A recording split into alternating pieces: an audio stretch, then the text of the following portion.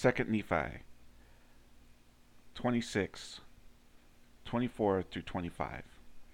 He doeth not anything, save it be for the benefit of the world. For he loveth the world, even that he layeth down his own life, that he may draw all men unto him.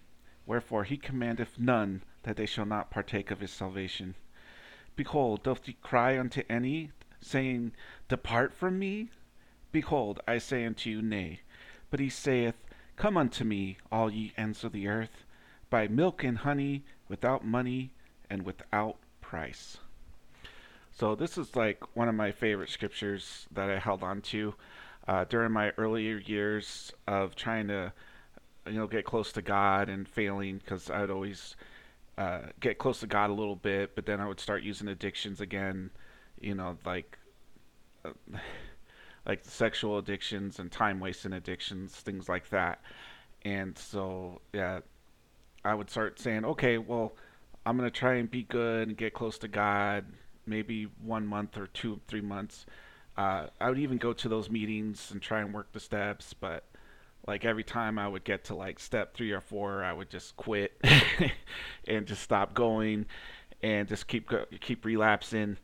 And the reason why I did that is because I always felt like I had to show a track record. Like well, I can't approach God unless I've been sober for like at least a month, or I can't approach God unless I get a tuple recommend, or I get I'm where I'm forgiven, or I can take sacrament again, or things like that. So I can't approach God until then.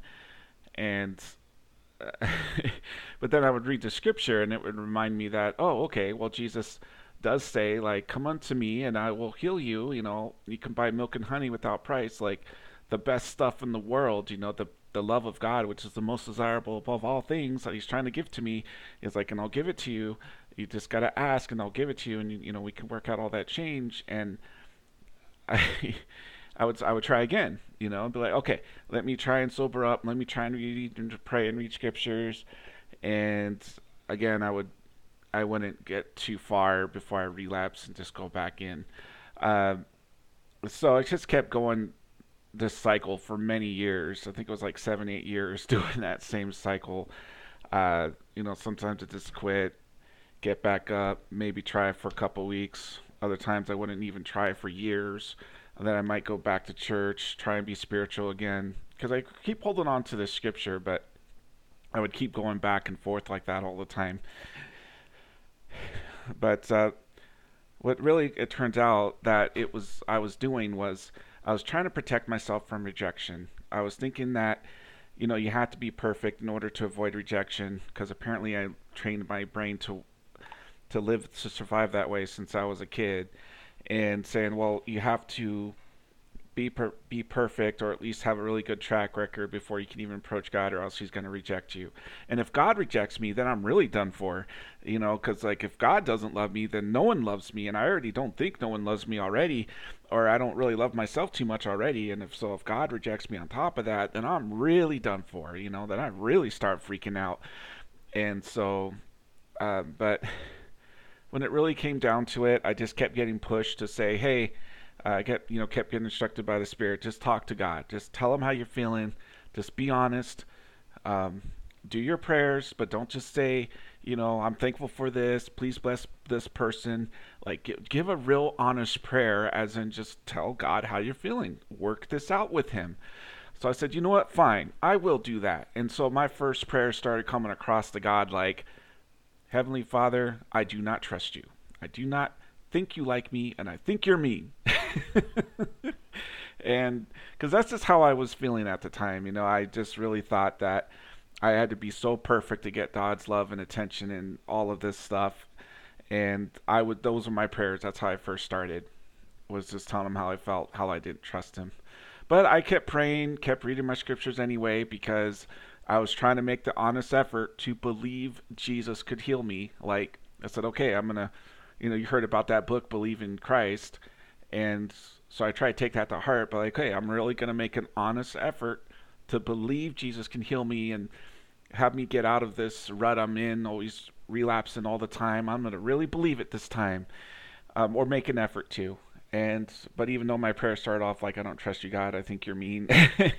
And but at the same time, I I really felt uh, that's God was excited at the same time because he was like, finally, you're being honest. Now we can work this out. So that's going to be the first step is to start start trying to pray, share with God how you feel. Read and pray, even if you're even if you're stuck in a rut, even if you're doing bad sins or whatever that keep you unworthy from taking a sacrament or just have you feel unworthy in general. Just to keep praying and just keep sharing with God how you feel, and then that way God can do something. He can work with you from there. And so that's because that's what he did with me. Because ever since I told him I couldn't trust him, he's been going out of his way even more so to show him I can trust him. And it's not like he was offended or anything. He was just telling me, like, son, let me open your eyes a bit and let me show you how I'm on your side. And I'm not going to be nearly as mean to you as you are to yourself. And well, that was so true. So, yeah, that's just another big thing. Again, just keep praying, keep reading, whether you're using or not. That's a really big important step to proceed here. I know it like would feel uncomfortable to start reading and praying after you just done some bad things or sexual addictions, whatever it is you're doing, or drugs or alcohol, and you're just not going to feel worthy to pray. Uh, but pray anyways, and uh, that's how God can work with you. And that this is the only place you can start. All right, is you got to learn how to pray even though you're still using. Pray anyways. Tell him how you feel anyways. And that's like another thing that people will tell me though. It's like, well, God already knows how I feel. Why do I have to talk about it with him? It's like, well, God knows you perfectly, but you don't know him perfectly. You don't know him that well. You're not experiencing him too much because you're not sharing with him in these prayers, specifically in prayers, how you're feeling, the difficult stuff you're going through, why it hurts, where it hurts, what hurts, how it hurts. Like, you're not sharing those specific things with him. And if you think about the people that you're closest to, and as you're a human on this earth, the people that you're closest to are the people that you shared everything with. You shared everything with them. You shared your deepest secrets. You shared your crazy thoughts. You shared your crazy dreams with this person, whether that be your mom or your dad or your best friend or whoever. You get close to these people because you share so much with them. And that's how the only way we're going to get close to God is if we just start sharing with God, our feelings. And both good feelings too. If you're excited about stuff, please by all means share it with God. He wants to share your excitement with him too, not just like, oh, oh, I feel so horrible, please heal me type of thing. And it's also just like, even though God knows how you feel, even though God knows what you need, he still needs you to put in the faith to share it with him. He still needs you to put in the faith to pray to him, because that's the whole point of this exercise on earth, is to build our faith and to learn to be like Jesus Christ, even though we've forgotten everything. So that's what we're supposed to be doing. So he can't be just doing stuff for us.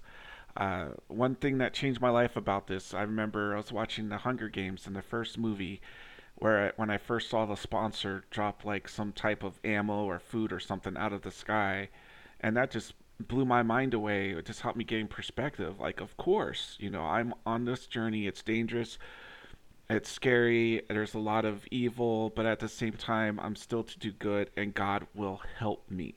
Not do it for me, but He will help me. And He will send blessings from the sky, or blessings however He's going to send them. And they're much better than the ones you see in the movie, of course. But, it was just the action that really changed my life on that.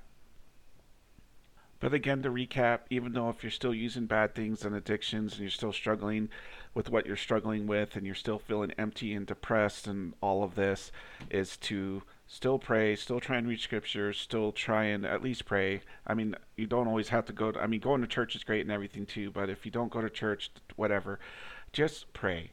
Pray, share your feelings, pour your heart out, tell him honestly how you feel. Even if you're mad at him, share that with him too, because then God can at least start working with you.